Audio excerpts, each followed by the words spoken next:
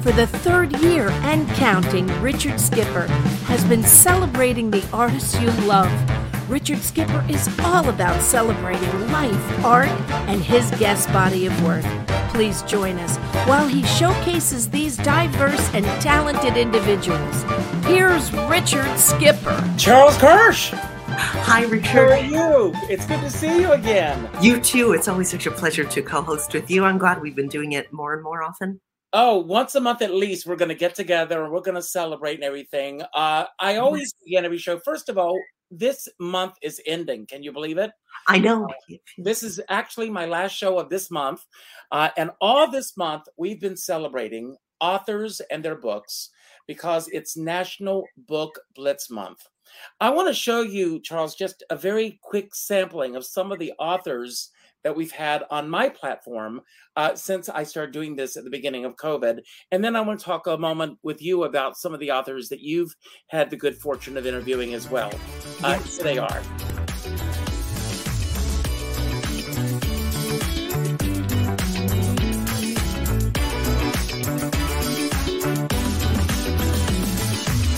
And I celebrate you, Charles. I celebrate everything that you have done. First of all, hello to my fellow Aquarian, your mom. How's she doing? She's doing well. Thank you. Thank you. Right, Charles' mom and I share birthdays. Yes. Wonderful. We got to get together to celebrate. But you, I'm sure, those who see what we do here have no idea of the amount of time and energy and research it goes into putting a show like this together. Right. First of all, do you love to read? I do. I do love to read, and theater books especially. Right. And we're going to celebrate it. We're going to celebrate a few today. This show came about because I asked you to pick some of your favorite authors and books, and they all said yes to you. Yes, we have a really amazing lineup today. So who are some of the authors that you've had on the show that are not here today? Oh, yes. You would like to talk about? There are a few wonderful authors. I don't get the chance to do even as many as I'd like because of all the wonderful theater books that come out every year. But let me see. I hope I won't forget anyone. I had three of the authors who are here today who we'll save for later. But I had Liza Gennaro when she wrote her book, Making Broadway Dance. You've been on this show, yes. I had David Loud when he wrote his memoir, Facing the Music. Who else? I had Rob Schneider, who, and I know you did too, who wrote 50 Key Stage Musicals, which actually I wrote a chapter in, and that was sort of my debut as an author, if you will. And who else? I had Harvey Fierstein when he published his memoir, and Bob Mackey when he published the book of his designs. So yes, I've been lucky to have several wonderful authors. That's a name dropping there. Yes, I have to go pick up. But you are so wonderful at what you do. Thank you, everyone, you too. Please check out Backstage Babble. Who's your latest interview, and who's coming up that you're excited about? Oh yes, I've got several coming up that I'm excited about.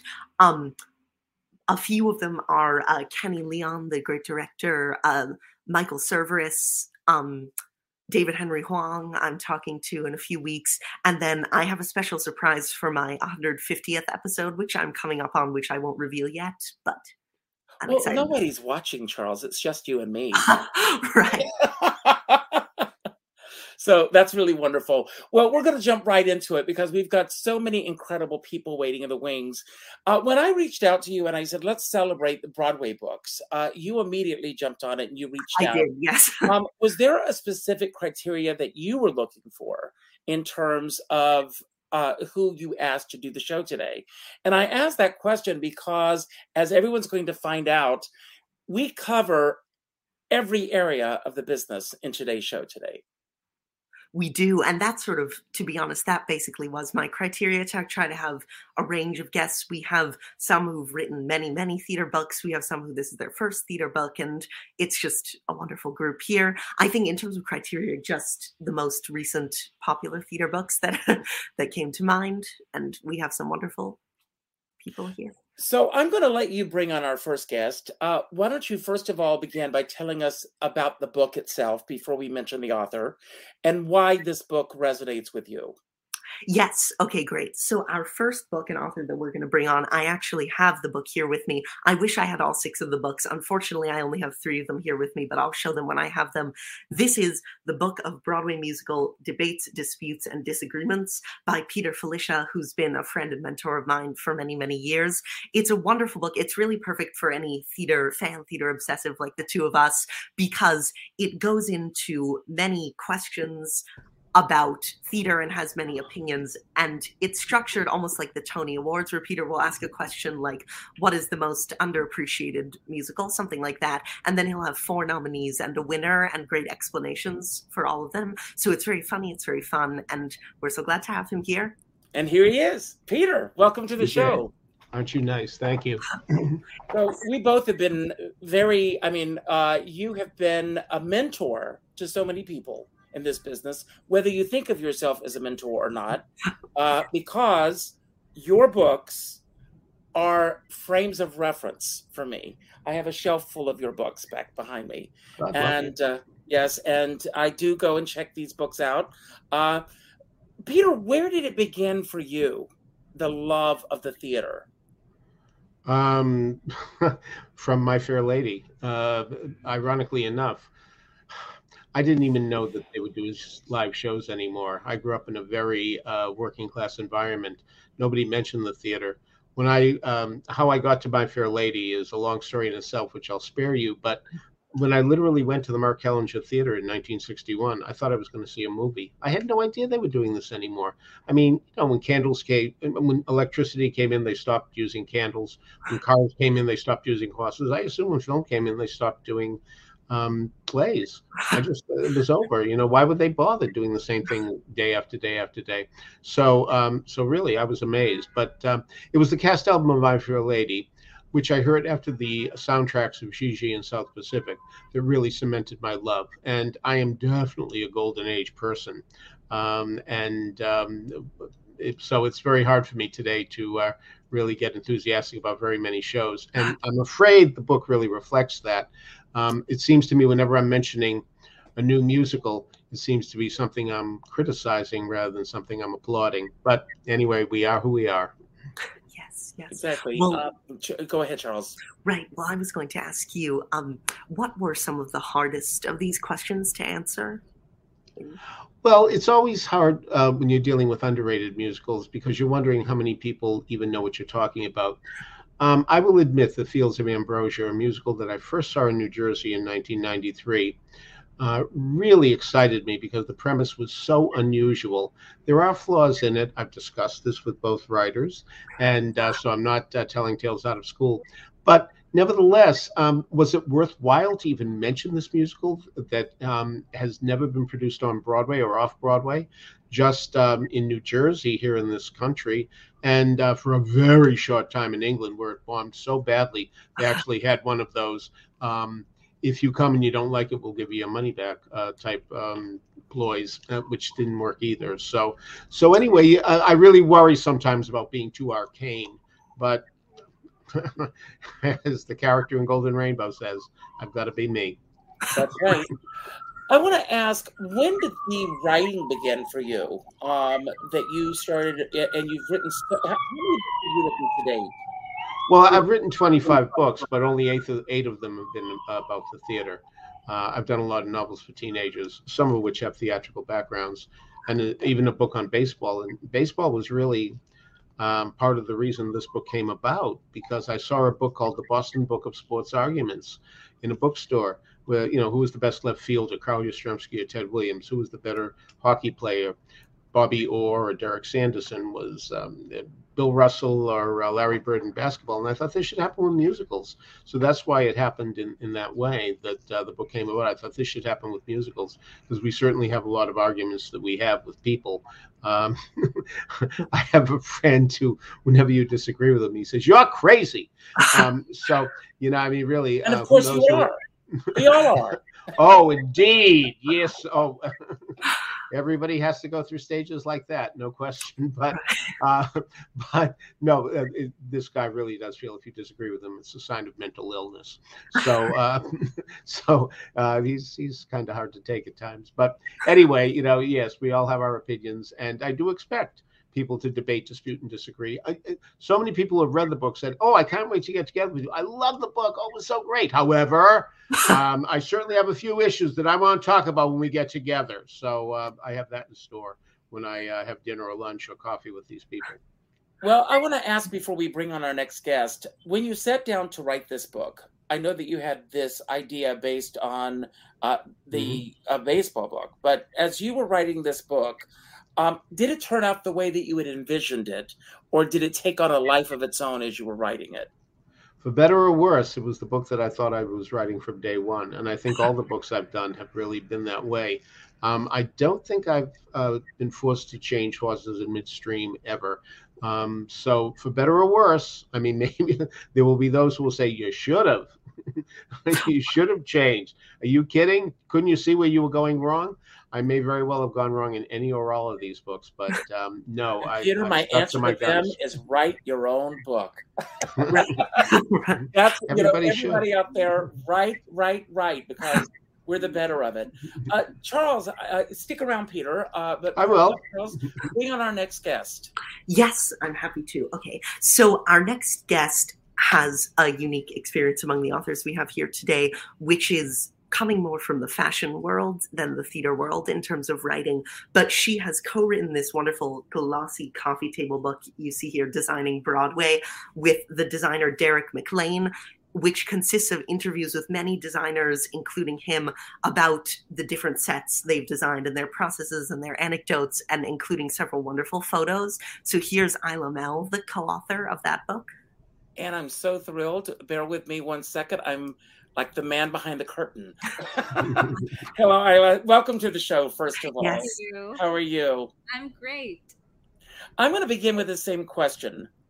Where did your love of the theater begin? And I know that you come from the world of fashion. Well, I actually come from the world of theater, believe it or not. Fashion was a detour. I was an actor for 10 years as a kid. And then I sort of segued into fashion for a little bit. And I mean, I'm still there, but Broadway is my first love. Theater is what it's in my soul. It's who I am. So I really feel like I've come home with this book. Oh, that's wonderful. Well, tell us how you chose the sets for this book, the specific shows to focus on and all that. Well, as an audience member, I feel like I have a unique, and we all do have a unique relationship with the set, because you get to the show and you sort of have like a half hour where you're just sitting there looking at this set and taking in the clues that it gives you about what is going to be unfolded in front of you. And I had seen a bunch of Derek McLean shows. I saw Moulin Rouge, of course, and American Son. And I also saw this little show called Good for Otto, which was off Broadway at the New Group. And it didn't even look like a set. It just looked like some old room that was left over from, the early 70s. And it was just amazing to me that one designer did all of these different things. So I contacted Derek and said, I think this is a great subject for a book. And it was really his great idea to open it up to the whole design community. And so that's where the idea came from. And what was your process like in collaborating with him? Did you split up the interviews equally, or how did that go? No, we both wrote, but I did all the interviews, including Derek's. And then he wrote a lot of the stuff that was in between the interviews. So I did some of it, but he did a lot of that. So, but he saw everything that went into the books as I saw everything that he wrote. So we really both have a hand in everything. So it's a very 50-50 partnership. And did the book turn out the way that you had envisioned the book? Or again, did it take on a life of its own as you began to put it together? I'm sure that the interviews themselves shaped the direction of the book, but did it turn out the way that you had hoped that it would turn out? It did, actually. We had a very clear idea of what we wanted to accomplish when we started out. When you start out and you put together a table of contents, you sort of know it's a map of what you're going to do. So the only thing that we didn't know was the content we would get from the interviews. And luckily, we had so much good stuff that our publisher gave us extra pages because the book was supposed to be shorter, but we didn't want to cut anybody. And so fortunately, we didn't have to. Now, that's very unusual. So, yes. So congratulations to you. Any other questions, Charles, before we bring on our next guest? Well, I think we should bring on our next guest so we can have everyone on. Our next guest is another writer whose works have been foundational for so many young people I know, including me and many others. And he just published a new book called Broadway Musicals on CD, A Conversational Guide. So here's Ethan Morden. Yes, let's bring Ethan on. Ethan, welcome to the show, first of all. How are you? Thank you. Hi, I'm fine. Same with Peter. Ethan, I have a shelf just devoted to you alone. Right, as do I. So I want to thank you for all the books and the detail that goes. I mean, do you have a social life? Of course. Because, I mean, these books are so brilliant. So thank you for that, number one. You're welcome. Where did your love of theater begin? This is simple. As a little kid, my parents had tons of what I call the Decca Classics, Oklahoma Carousel, The King and I.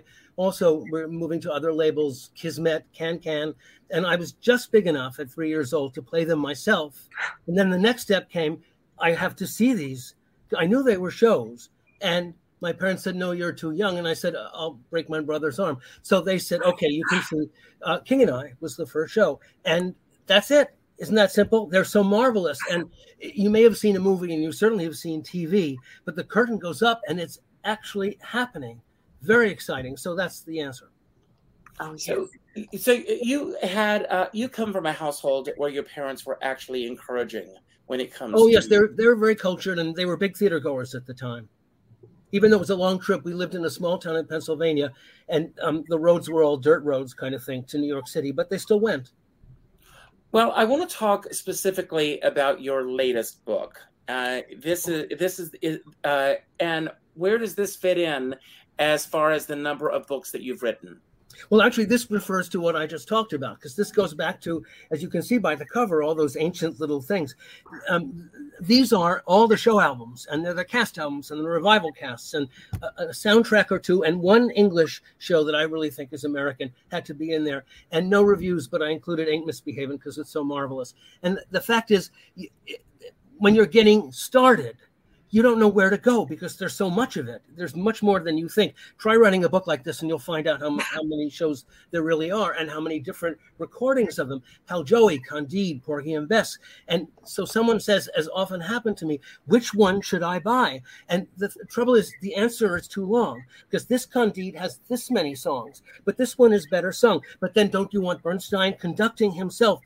And he turns it into masterpiece theater as opposed to, just get out there and do it. So there are all these different ways of thinking, which is the one I want? Or could I buy two? Because in certain cases, the Golden Apple, there's a complete one, but there's also the original cast, which is so lively and true. The revival is a bit of I'm going to sleep. So what do you do? So that's what the book is about. It's 500 pages long, and Amazon gives you the most beautiful white paper with, this is very important to me, big print, because I can't see anymore. So this is very exciting to me, and that's what the book is. Right. Well, tell us, some of the shows that you cover in this book as CDs are the same ones that you've covered in your Decade series. And so what makes it different writing about them? The thing is, you can't write a book like this off the top of your head. You got to put all the discs back on. And as you're listening, you think, I never noticed that before. Just for an example, and it's not going to sound that important, but it's part of the book. You're listening to Candide and William Alves, who's he? The tenor. And he comes in singing the governor's song, My Love. And you're thinking, gosh, he's good. He brings together the elitist feeling that I can do anything I want, include kill you, but right now I want to have sex. And it's all in the music, in the way he sings, that kind of thing. So you bring all that, as you're writing the Candide section, you're thinking, why didn't I notice that before? That kind of thing. And I really think the original cast of Candide is the great one. And I saw the show and I was so keyed up for it. It was the last Saturday afternoon, and it was the first time I was in the front row, and I'd never seen drag queens before because there are drag queens in it. You wouldn't know that, but in the scene where in Venice, where Max Adrian is going, Lady Frilly, Lady Silly, there were 5 women and 3 of them were men. And I didn't know what a drag queen was because I was like 4 years old. I knew it was something, but I wasn't quite sure what and how it related to me. So all of this stuff comes back to you, and there's always more to write. And the reason why is there is nothing richer than a musical. I guess I should say nothing richer than a good musical. Very good. That's great.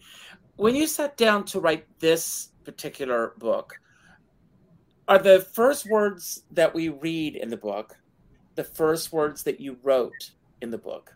Yes, I wrote it in order. I set out an outline. I had all the titles, and I kept thinking, wait a minute, I forgot. Oh, I'll leave it out because there's too much anyway. But the point is, once you get it all set up, you've got an outline and you follow the outline. That's the best way to write. That's why I can write so many books, because I organize them very carefully. I had a friend, in fact, who's getting into writing, and he thinks it's magic. You begin. And the muse is there. No. You have to outline the thing. And if you have a really good outline, the book will write itself. That's how it's done. So I start in the first word and I just go right through to the end. And you've been writing for quite some time. Do your publishers give you the luxury of the length of the book, or are you within a certain confine as well? Every author nowadays is confined because there's a certain amount of the expenses, the cost of paper, printing, and so on. You can't just say, I will write a book. Let's find out what it is when I finish it. They won't do that kind of thing. But again, Amazon has the advantage. It's up to you. It's as long or as short as you want. You give them a file and they will publish it, which is one of the many reasons why I love writing for Amazon now. Good for you. That's great. Yes. But at Oxford, for instance, which is where I've done most of my theater books, once you tell them it's going to be this many pages and this many pictures, you've got to stick to that because they have figured out how much it's going to cost to produce the book based on what you said. You can't veer off. You can't say it's turned out to be longer or it's turned out to be shorter. They want what you said you would write. Right. And the question you haven't asked yet is, what is the most startling thing I've learned in the last few years of researching these books? And the answer is Tennessee Williams likened attending an Ibsen play to eating a box of soap flakes, which I thought was the most marvelous thing I've ever heard, because nobody likes those plays anyway, except for Peer Gynt, which is in a different style. You think of the Wild Duck and Hedda Gabler, excuse me, I'm getting on the first bus to Indianapolis, and no one has ever said that. And Tennessee Williams was big enough to say, I can do Emperor's New Clothes because I have nothing to lose. No one can attack me. I'm canonical now. So that's my favorite. That's the question I want asked, and no one has asked it, so I answered it. Good for you. It's a great place to be. Charles, do you want to bring on our next guest, or do you have another question for Ethan? I'll be happy to bring on our next guest, and then I have a question that ties you two together. Our next guest wrote another wonderful coffee table, big glossy book called Moulin Rouge, the Musical, The Story of the Broadway Spectacular. And in addition to that, he's also a very distinguished theater critic, as are a few of us on this panel. Here's David Cody. David Cody. We're Hello. here today. Hello. Yes. Welcome. Great to meet you. Well, I'm going to do a reading now from my favorite Ibsen play, Lady from the Sea. Well, so I'd love to ask a question to both you and Ethan, which is about the process of writing a book about a specific show. I know it's something you've done many times before, and Ethan, you wrote the Chicago book, which was so wonderful. And how do you approach a book like that? Well, I mean, you see it many, many times. You talk to the book's packagers or producers. You create an outline, like Ethan said. You just don't, you have to have a full structure in mind before you start interviewing people. I mean, these books are very much dependent on the oral history of the making of the show, if that's how you're approaching it. If it's a new show and everyone's around to talk about it. So yeah, I mean, I think I've spent like 20 or so years in the magazine business as an editor and as a writer, which has permanently damaged me, my ability to write long form.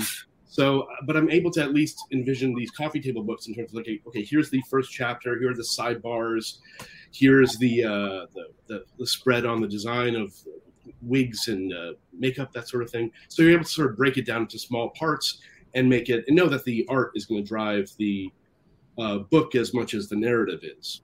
And so you can't be too precious about this as a book. I very humbly tell my friends, it's not a real book, it's a coffee table book. Some will look at it, some will read, some will look and read if you're lucky.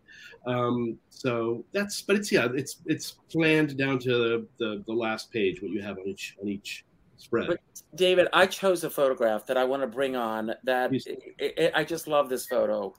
And look at this. Oh my God. How did that guy get in there? Great photo.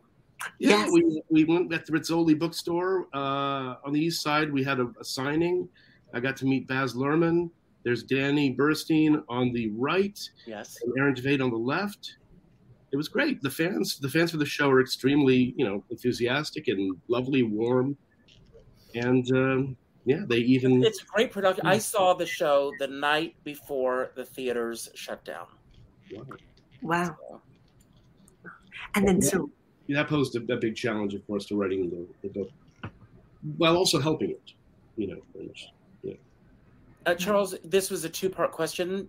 Yes, I want to sort of pose it to Ethan too about the process of writing a book. Actually, I would just go along with what David said. I had it easy on Chicago because it wasn't just one show; it was a silent film, then a talkie, so on, a play, of course, and you have a movie musical as well. So breaking it up into those, I had really kind of like 7 small books to do, whereas David had one big one, on one work, Moulin Rouge. I guess you have the movie as well, but still, you're basically focusing on one large work, whereas I had these little works to do. So that's an easier book to write, to tell the truth. And then the main thing is you just go through the musical Chicago, the Bob Fosse one, step by step by step through the script and the score, just analyzing the whole thing. That's the key thing. That's what people want to know. What is special about the show?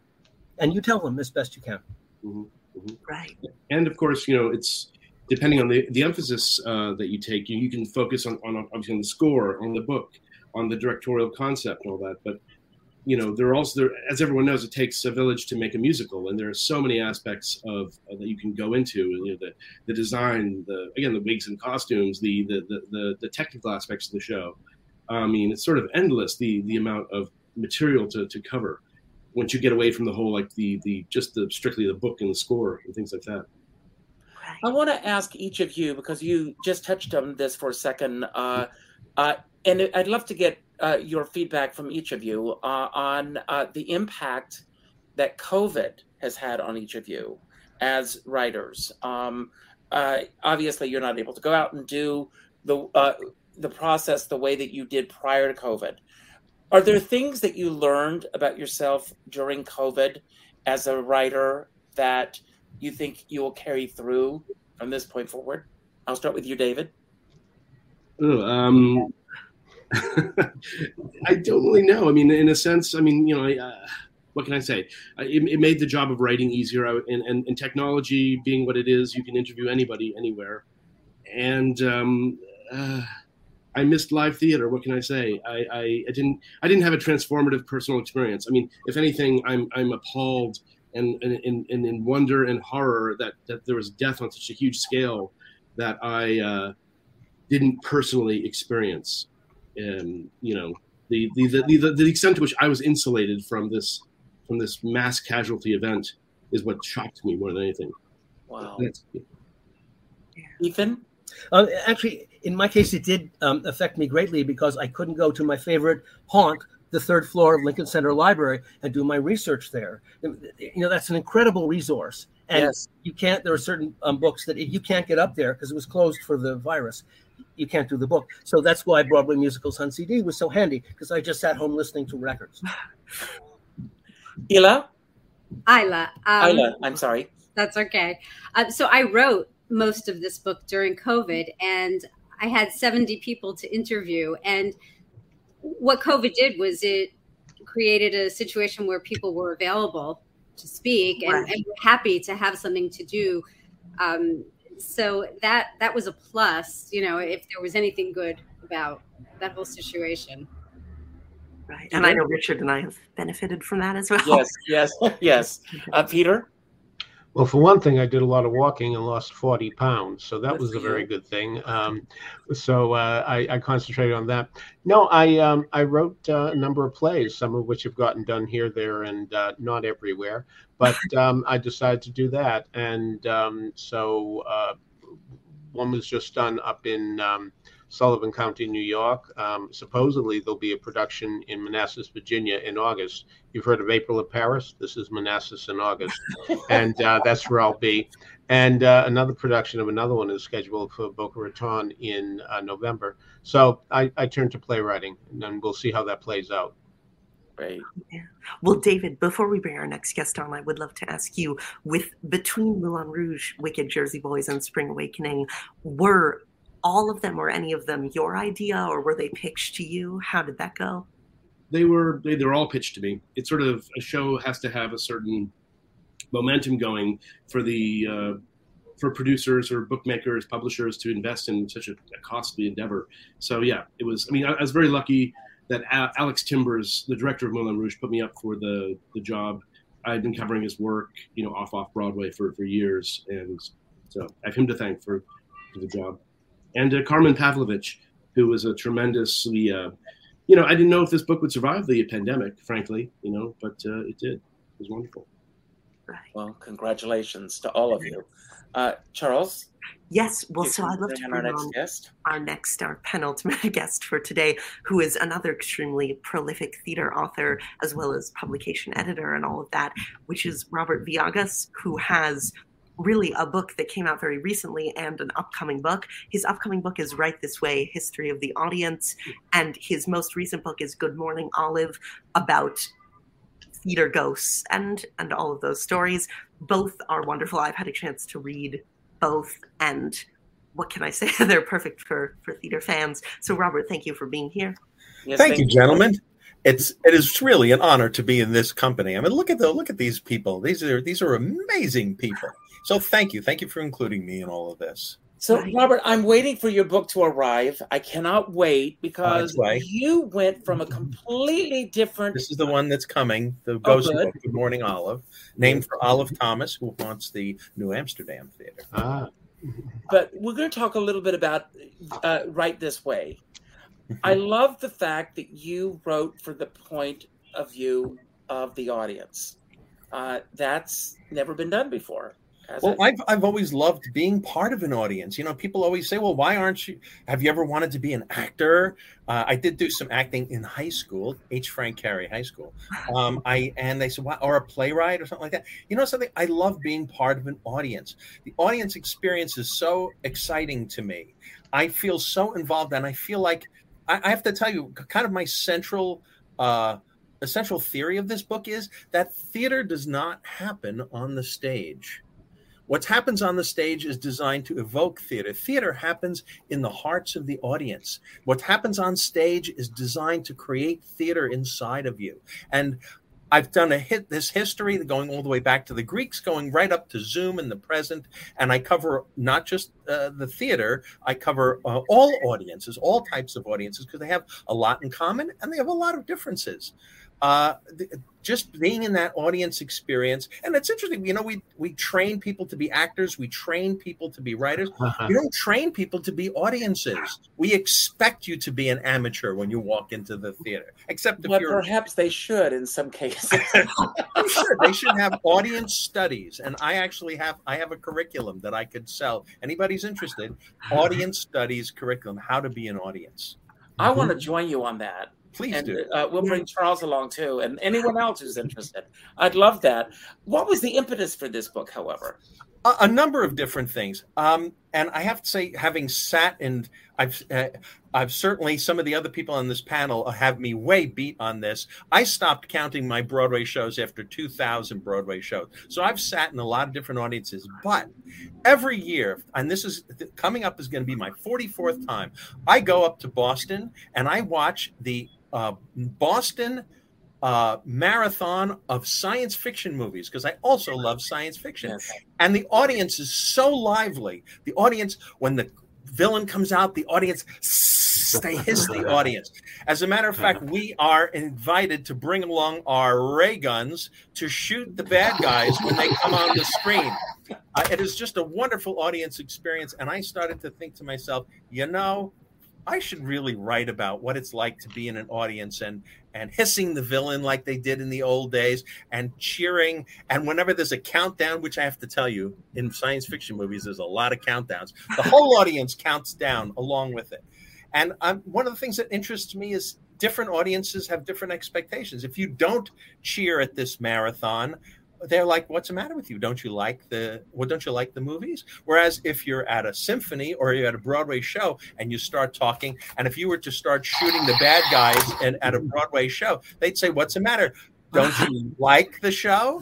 So it's and like sports audiences, they expect you to yell and cheer and curse at the pitcher and things like that.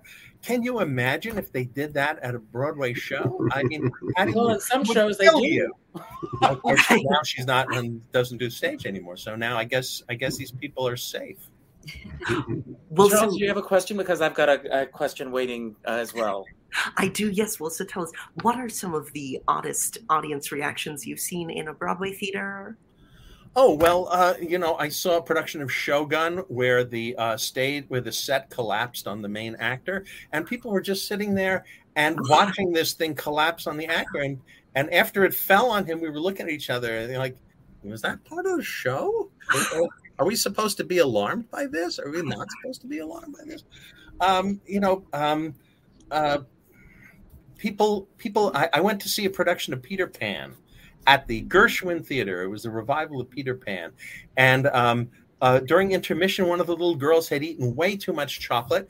And and during the second act, she got an upset stomach and she was trying to get out of her seat. Didn't quite make it. Threw up down the back of my shirt. And I have to say that I've never had that experience before. And I hope I never have it again.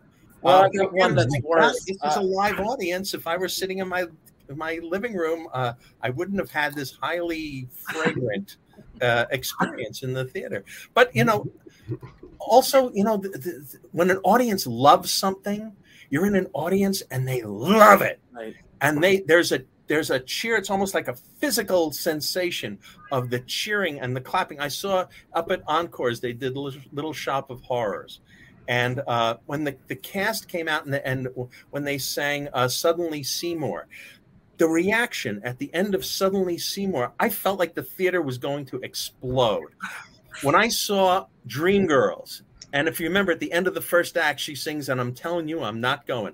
I had gotten a cheap seat, and so I was literally sitting in the last row of the top balcony at the Imperial Theater. And when she finished singing that song, I thought that the ceiling of the theater was going to burst out into the sky over 45th Street. When you're part of an experience like that, it's hard to tell people about an experience like that. But being in an audience and sitting all the way in the back and still having that experience was just amazing to me. Well, I'll share a story. I felt like I needed to write about it. And I want to bring on our next guest who's been waiting so patiently in the wings. But Sally Struthers said that when she was doing Grease, the revival, a man sitting in the front row leaned over into the orchestra pit and threw up. So they had to keep going. So it happens. I know we want to get to the last guest. I don't want to shortchange the last guest, but in part of my research, I went to the National Archives and I got accounts of people who were in the theater the night Lincoln was assassinated. And they talked about seeing his weary face and hearing his laughter and the audience feeling so excited to hear the president, see the president live in person, and hearing his laughter after the Civil War had only ended 4 days earlier. And he decided to go. By the way, our American cousin is Ted Lasso. It's the same story. Seriously. But going and then watching him be assassinated and hearing the gunshot. And one of the people, one of my accounts is a guy who was sitting right under the box where Lincoln was shot. And Booth jumped to the stage and said, "Sic Semper Tyrannis," and ran off. And this guy jumped up out of his seat and tried to chase down Booth. and he says, I wasn't able to. Mr. Booth knew his way through around the theater in a way I did not, but I managed to get the scoundrel's hat. Wow. This was this audience guy. He managed to get Booth's hat, and he felt like he had, done a little something to get back for the horror of seeing Lincoln assassinated. So the book is filled with stories like this. So I'm going to let you get to the next guy because I don't want him to be shortchanged. Go. No, everyone's gonna get equal time here, and Okay. and then we're gonna have a roundtable discussion about creativity. So Charles, tell them about our next guest.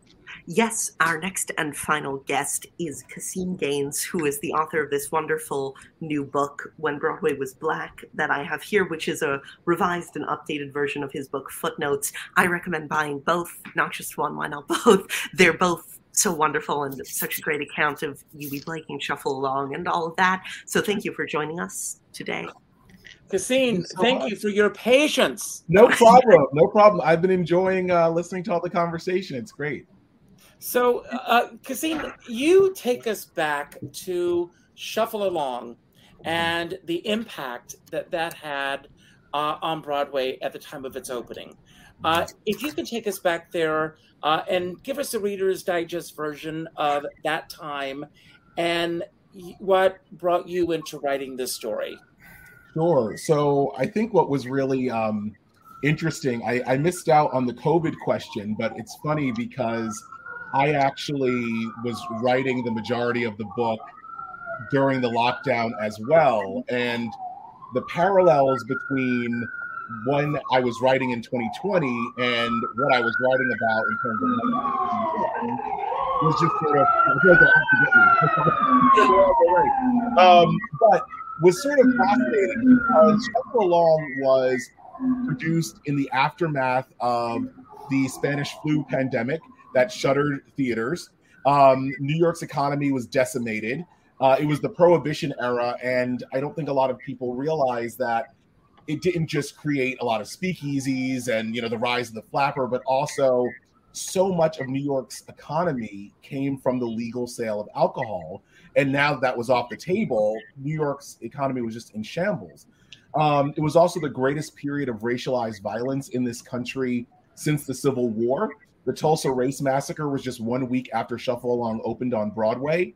And yet in this landscape, this musical produced on less than a shoestring, they were $21,000 shy of even having a shoestring on opening night. And yet it became the biggest sensation of 1921.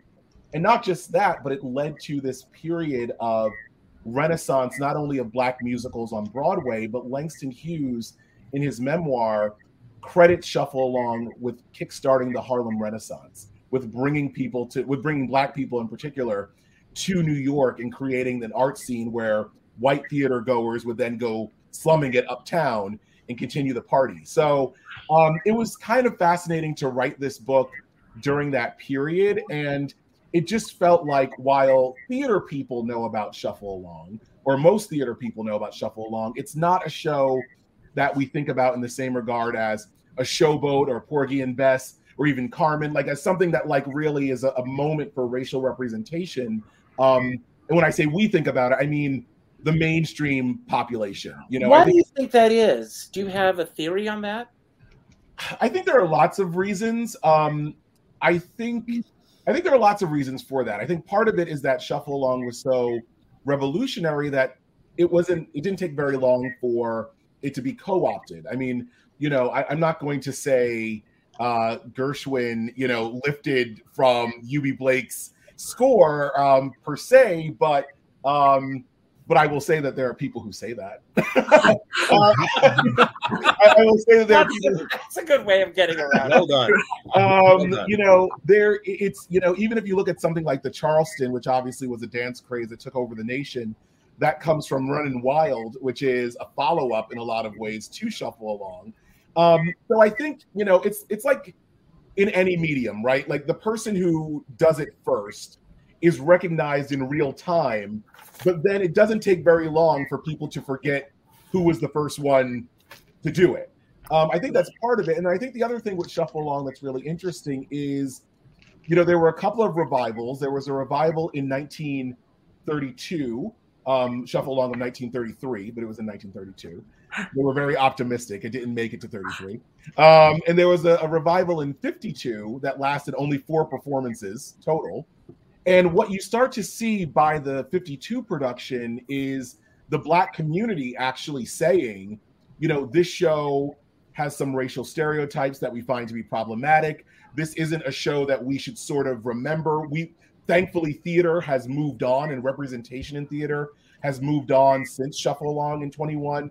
And there's almost a little bit of a concerted effort to put the show in the vault, and it stayed there, I think you could argue, until George C. Wolfe sort of opened that vault back up in 2016. Right. What was the seed initially that brought you into wanting to tell this story? So by complete accident or just chance, I should say, I had I procured a ticket to the 98th performance of George C. Wolfe's Shuffle Along, at 98 of 100. So it was the day before it closed, and then there were 2 more performances the next day. And I was in the audience, I'm talking about audience experiences. I was in the audience for a talk back after the show, and it was Brian Stokes Mitchell, actually, who said, he was so happy to be doing this show, but could not believe that a show that was trying to remind people of this watershed moment that shouldn't have been forgotten was now closing without a cast album, without a recording besides what's available at Lincoln Center, without a published libretto. That basically, after 10 Tony Award nominations and 100 performances, the 2016 Shuffle Along, a lot of people don't even remember that it existed. It had kind of the misfortune of being in what I think is a great year for Broadway, but it also was the Hamilton year, of course. So sitting in the audience and listening to this and just realizing, as a writer, there are things that all of us can do in 500 something pages or however many pages that you can't necessarily do in a dramatized, somewhat, creative licenses are taken with a 2.5 hour musical that George C. Wolfe did. And I don't mean that in a disparaging way, but it's a different medium. But as a writer and journalist, I felt like I had a responsibility to sort of help preserve this history in any way I could. Well, thank you. Thank you for putting it out there. And you speak in your epilogue, you tell this story about how Shuffle Along was deemed unproducible by Jack Viertel at Encores in the 2000s. And what do you think it is about the show that would make it not go over well today, for those who don't know it? Charles, I love that question because that's one of my...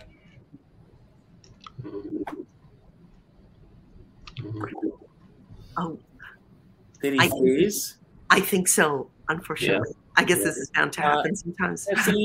What might help is for you to leave and come back in. Sometimes that helps, because I definitely want to hear the answer to this question. Yeah. Oh, yes.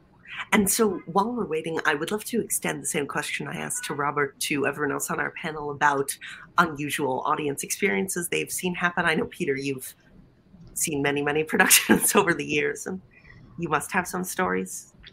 One of the things that really fascinated me was the original production of Working, because there's a song that a school teacher sings. And I saw the show on successive performances.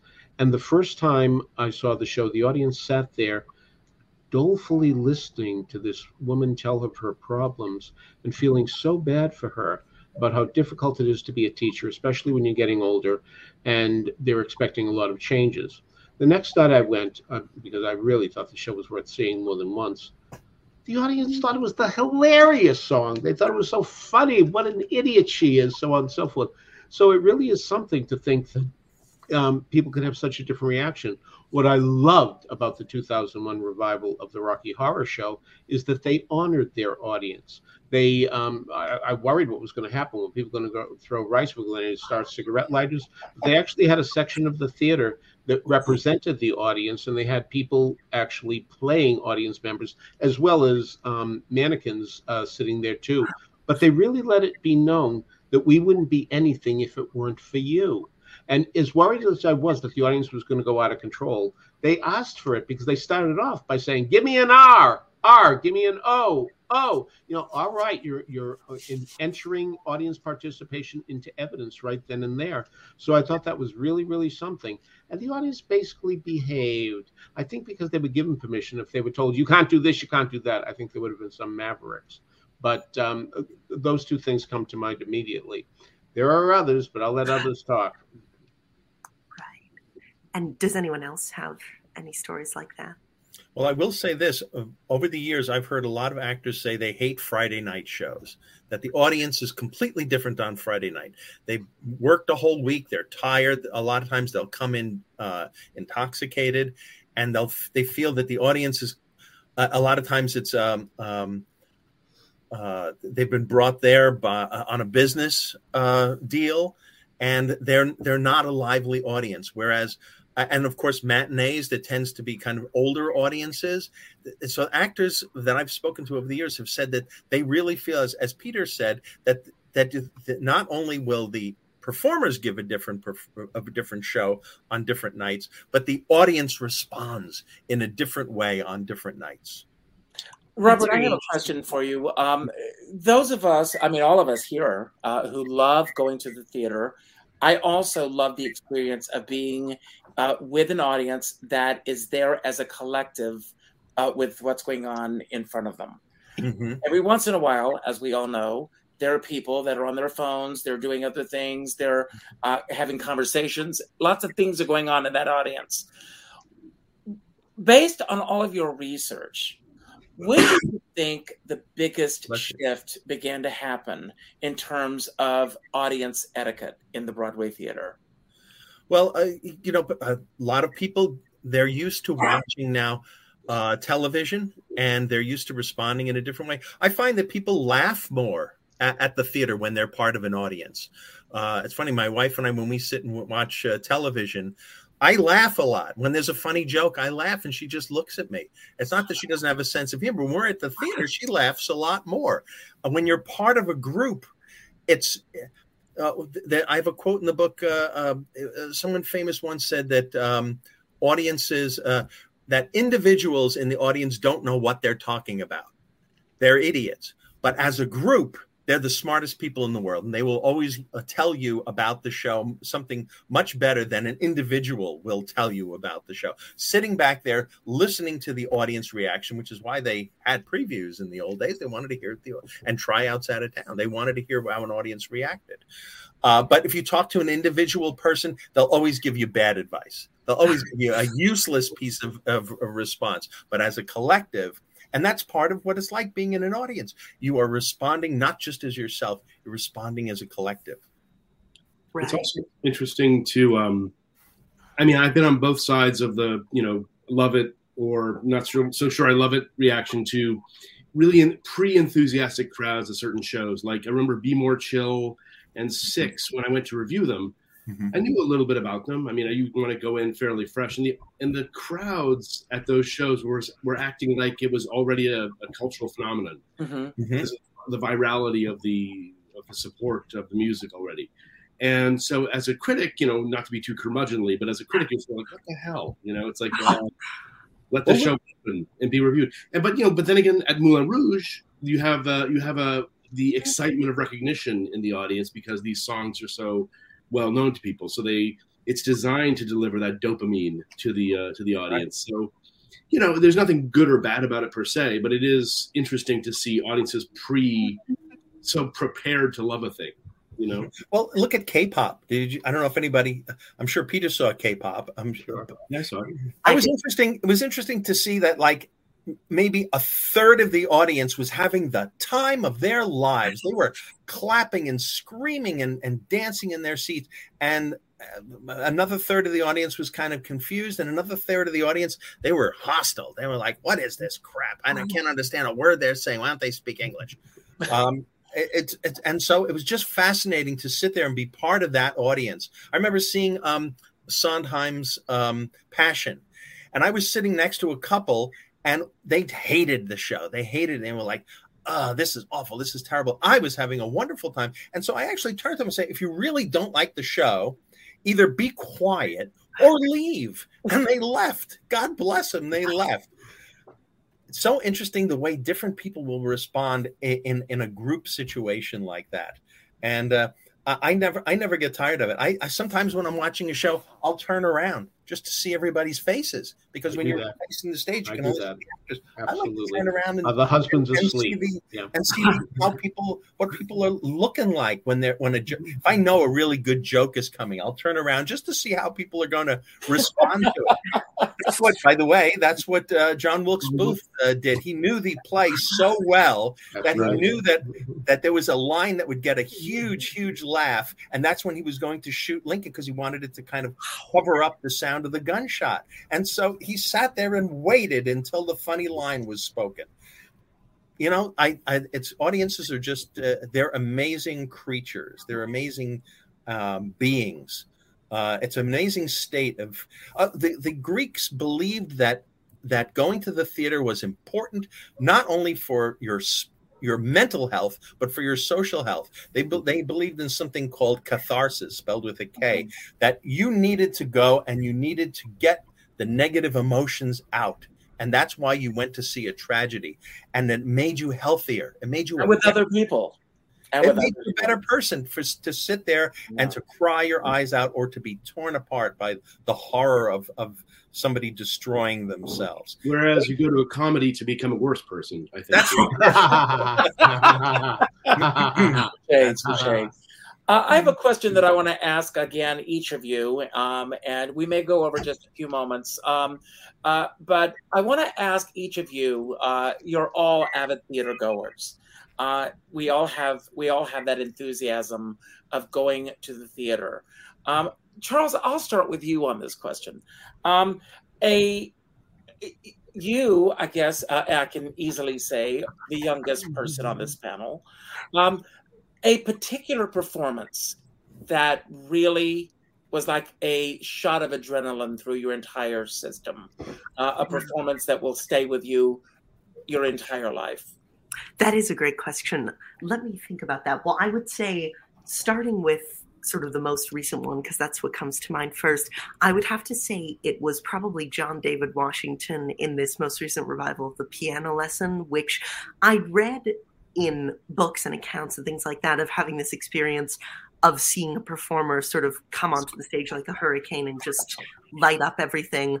And I felt like I hadn't known quite what that sensation sort of felt like until seeing that performance, because it was really right from the start. It was just like a ball of energy that lit up the whole play and never diminished as it went on. So I thought that was an amazing performance, and one that I hope is recognized by awards and everything, even though it's closing earlier in the season.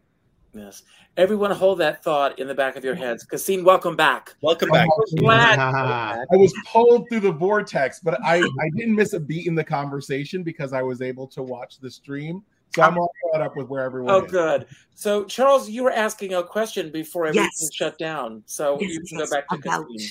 About why you felt, and Jacques Viertel felt, and everyone that Shuffle Along was unproducible.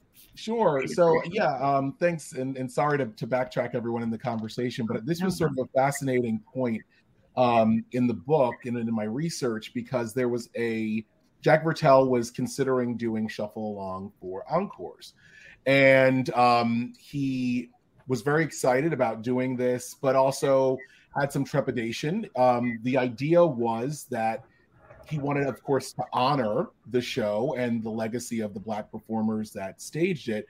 But the show does traffic in some dialectical humor, some antebellum humor. The original production, there were a couple of characters, not most even, but there were a couple of characters who were Black actors in blackface. And so he was concerned that there is something out there that does not want this story to be told. Yes. I want it to be told. Robert, your next book about the ghost of the theater, I think we've got a few right here. Right. So I hope that Cassine will make it back. So I want to hear this. Yes, but while we're waiting for him to come back, Peter, same question that I asked Charles. a performance that just was like a shot of adrenaline through your body? While I view William Daniels' performance in 1776 the best I've ever seen an actor given a musical, and while in second place, Zero Mostel, and a funny thing happened on the way to the Forum, within the first 3 months of his doing it, when he wasn't fooling around yet, what really answers this question is Robert Lindsay in Me and My Girl.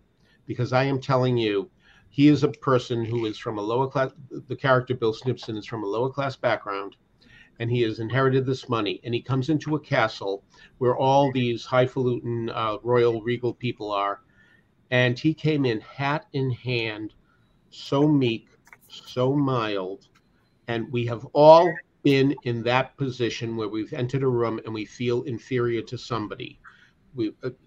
All of us have had that, and this is what he expressed, and we felt so bad for this guy who did not know how to behave in this group. He just wasn't sure if when he put his thumb up as if to say everything's all right, oh, is that low class? Oh, I wonder. Every other production I have seen in Me and My Girl, and by the way, this includes the people who succeeded Robert Lindsay on Broadway, came in, ha ha, how you doing? You know, that type of feeling.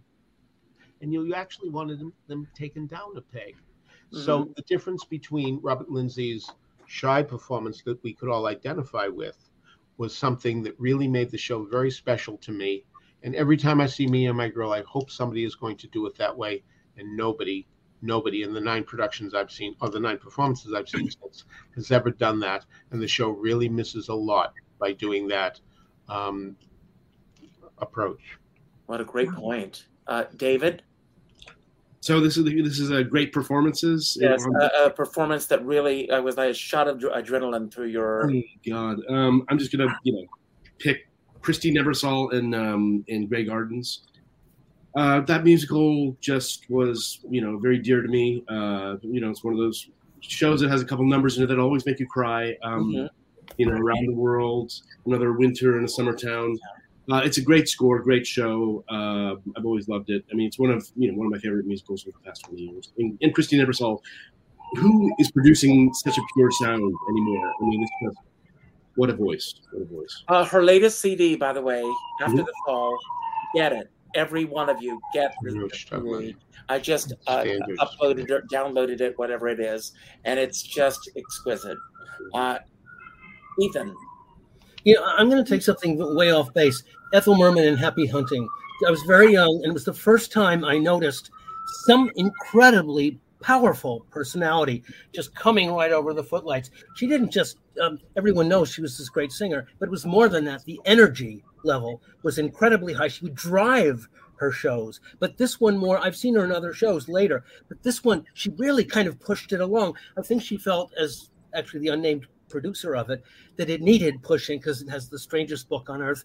Although it has a great set of Ethel Merman numbers, the other numbers are completely, snoozeworthy. But the strength of personality, and granted, this is not like Alfred Drake and Keane, a great acting role, and great singing acting role. This is musical comedy at its, I won't say best, I don't know what to call it, but it was so powerful and intense that it left a mark on me. And even though this was like 8,000 years ago, I still remember the show very, very well. I could perform most of it for you if you let me the chorus and so on. Well, we're ready. That kind of thing. But the point is, even the thrill was you'd always have the album and then you'd see the show. And sometimes a song would turn up that was not on the album. In this case, it was a Ziegfeldian showgirl number called For Love or Money. It was all the chorus girls in bathing suits on shipboard. And I sat there thinking, this is the worst song I've ever heard. But it's interesting to see them kind of moving around and being beautiful and cute. And this is the kind of music we don't have anymore. But there are all these odd little, the flotsam and jetsam of musical comedies in those days. And then binding it all together is this incredible personality. When she was singing that song, Mr. Livingston, it started in a book scene, and then she came forward, the Traveler curtain closed behind her, and she kept on singing the song. And nowadays people would say, where is she?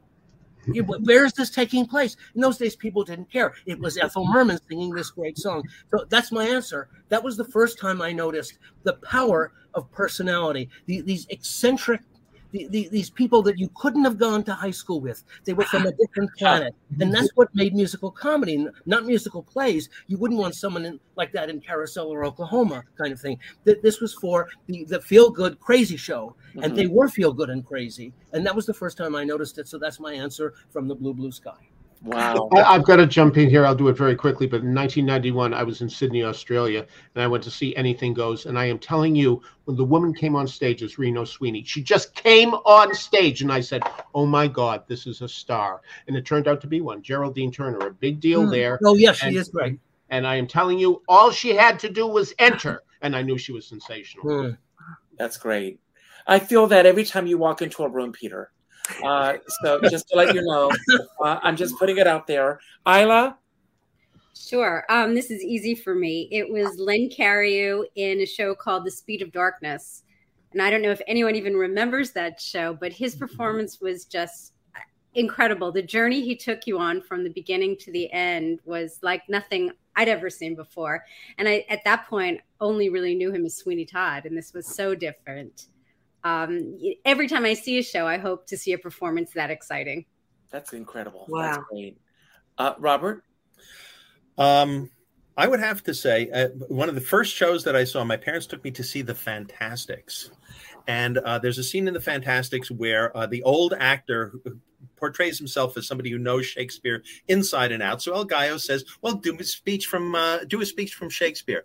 And the old actor is stopped. He doesn't know what to do. So he puts together bits and pieces of different scenes from Shakespeare. And at one point he says, screw your courage to the sticking place. And I was 12, and it got a huge laugh from the audience. Why? Because it sounds dirty. And I was like, I didn't know what he was talking about. So afterward, on the way home, I said to my parents, what did he mean when he said, screw your courage to the sticking place? Why did that get such a big laugh? And my parents, who obviously thought it was also a dirty line, said, we'll tell you when you're older. And I thought to myself, theater is full of secrets, really good secrets that I need to find out. I need to learn all these secrets. And I have to tell you that really has motivated, that show has motivated my interest in theater to find out all the secrets that are in all the shows. As a matter of fact, I went back and I wrote a book about the Fantastics, and I became friends with Tom Jones, who wrote that line. And I have to tell you, was pretty pleased by the fact that this complete misunderstanding of his comedy scene would have motivated somebody's career. Well, congratulations, and thank you, Tom Jones. Mm-hmm. Charles, do you have any questions before we begin to wrap everything up? I don't, but I would like to promote some of the things that everyone here is doing coming up. I hope so, absolutely. And just to let everybody know, if you send me links, I will put all those links on my YouTube channel. That too. I know Ethan has a book coming out in June called Gays on Broadway that sounds wonderful for Pride Month, I'm assuming. And Peter has a book of quiz questions that I know from hearing them on his podcast, Broadway Radio, are fascinating and very challenging. Eyelino is co-running this campaign with Carol Burnett to get the Majestic Theater renamed after Hal Prince. Oh, great idea. I personally think is a wonderful idea too. I know David writes reviews for Time Out that you can find all the time. No, not anymore. Oh, not anymore. No, not for 5 years. But I'm at The Observer and at a place called Four Columns as well. Yeah. Right, and Robert has his 2 books that we mentioned. So, and then if anyone has anything else they'd like to talk about. And Charles Kirsch came out last fall. This is coming out this summer. So Charles Kirsch, Backstage Babble. Everybody. Charles, we'll do this again sometime next month. Yes. Thank you all for the gifts that you've given to all of us and will continue to give.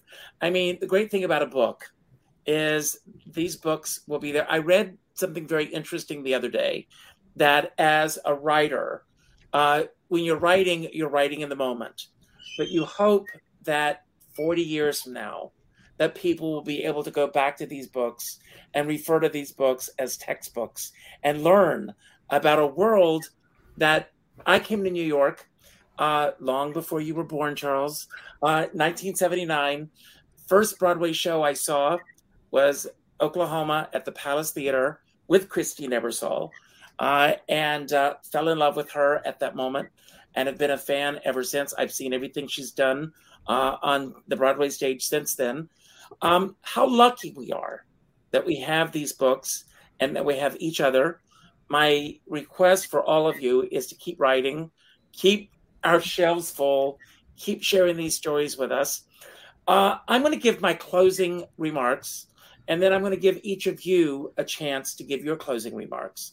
It could be about anything that we spoke about today that you want to build upon, anything that we didn't talk about that you wish we had, or just any final message that you want to leave with everyone. I do want to say, I hope that all of you will come back at any time. You always have a platform here to promote. I end every show by telling everyone to go out and do something nice for somebody else without expecting anything in return. Treat them to the theater. Treat them to one of these books. All of these books are available on your favorite platforms. If they're not, call those platforms, write to those platforms, and request that these books be available there. It's very important. I have a friend, and he says, we're all in this together. We're all in the same storm, but we're in different sized boats. Some are in canoes, some are in yachts, some are in sailboats, some are like Fanny Bryce pushing a tugboat upstream. It doesn't really matter what size boat you're on. Just make sure that whatever boat you're on, you have a skipper by your side. I'm going to leave the screen. I'm going to turn it over to you, Peter. When you finish speaking, you'll pick the next person. And I'd like Charles to have the final word today. So everyone, Peter, Felicia, thank you. Well, Robert mentioning the Fantastics came to mind. One of the last times I went to the Sullivan Street Playhouse, of course, there'd been a lot of talk about all the difficulties with the word rape in the show and how it would affect people and all that went with that. So it became abduction and all this kind of stuff. But anyway, here's my point. So there's a little girl in the audience, and I'm thinking, I wonder if her parents know about this controversy with rape and all that. But in the middle of the second act, there's a reference to pirate's booty. And the little girl turned to her parents and said, "That's dirty." Because the word booty today has a completely different meaning to kids than pirate's booty. Robert? I just wanted to say that how much the audience has changed even in the years I've been going to see shows. There are shows that they were able to do then that they could not in a million years do now. Look, 100 years back, if you were in vaudeville and you did a dirty joke, you could be blackballed. That would be the end of your career. But all the vaudeville acts were people doing ethnic humor. They would do accents. Look at Chico Marx doing his Italian character. Very popular was hair lip. Performing, you talk like this, and people thought that was hilarious, and it's horrifying today. It's amazing how much the audience has changed in 100 years, because now on sitcoms, little kids tell dirty jokes and everybody laughs. But if you tell an ethnic joke or wear blackface, which at one time was the most popular form of entertainment in the country through minstrel shows, nowadays, that will be the end of your career. So audiences, to me, are just so interesting. I wish that the other gentleman who was here eventually is able to do a show with you. You should really have him on, because his book is just fascinating, and a lot of it does have to do with the audience. So I would love to have given some of my time to him and let him wave his hands instead of me. And who would you like to? I would like to. Isla, I'd like to hear about your the book that you worked on. Well, I feel like my book is sort of a cousin to David's book, because we have a big Moulin Rouge section, and of course Derek McLean designed Moulin Rouge. But I'm excited to be working on a new book that I'll give you a little exclusive on. I'm working with the American Theater Wing to do a celebration of 75 years of Tony Awards. Oh, how wonderful. So that's very exciting. And then I just wanted to let people know that I do a podcast called Jiffy Pop Culture. And we primarily discuss movies, but it's actually a secret Broadway podcast. We have an episode on Texas Chainsaw Massacre, where we spend like 20 minutes discussing Agnes of God. So it's very eclectic. And then who would you like to? Well, Ethan. Okay, I'm going to just, since we're talking about books, the last theater book that I really enjoyed was Shy, the memoirs of Mary Rogers. I thought this was such a wonderful way to do it. A lot of people don't like it, of course, but I'm not talking about that. They got Jesse Green to kind of superintend. And if you knew Mary, the book really captures that sort of ambivalence she had about everything that was fronted by a sort of playful, mean girl, sophisticate sort of front. And it really captures what she was like. I think if you liked Mary, you would like the book. And if you didn't like Mary, you wouldn't like the book. But I thought it was a wonderful way to, all the footnotes that people have complained about so much. In other words, you have to explain all this stuff for people that don't know it. But rather than slow the text up and say, oh, by the way, that was, and then he wrote, and then, oh, that's the one who, it's all at the bottom of the page. So if you don't like footnotes, don't read the footnotes. I don't know why people are complaining about it. No one is holding a gun to your head. But we were talking about books, and this was the last time I read a theater book that I found really beguiling and amusing. And I know that from now on, the great stars, when they do their memoirs, are going to tell their publisher, I want that guy from the Times. Forget it. Everyone does this kind of thing once and never again. And Jesse has already paid his dues, so he's moving on to other things. That's my last word. All right. Thank you so much for being here. Yes. And David. Well, I mean, I just want to let you know, here's the book. Moulin Rouge. And, on the top we have truth, beauty, freedom, love, the bohemian rallying cry, their motto. And, what can I say? I mean, that's those are big ideals to aspire to, but I think everybody should look into their lives and see, how much truth, beauty, freedom, and love they have and how much they can increase it and give it to others. I mean, I certainly want that in my life as much as possible. And I feel very lucky and to have been on this panel of these wonderfully talented people and to be able to write about theater, which is the great love of my life, Thank you. That's a really wonderful message to have. And so I'd love to sort of finally close out first by saying thank you to Richard for being such a great co-host and for giving me this opportunity to do this with you and on your show. And finally to our wonderful panel of authors who agreed to join us today. And then lastly, to encourage everyone watching to go out and buy these specific books, but also to buy every new theater book that comes out because they all have something new and valuable to contribute. So thank you and have a great day, everyone.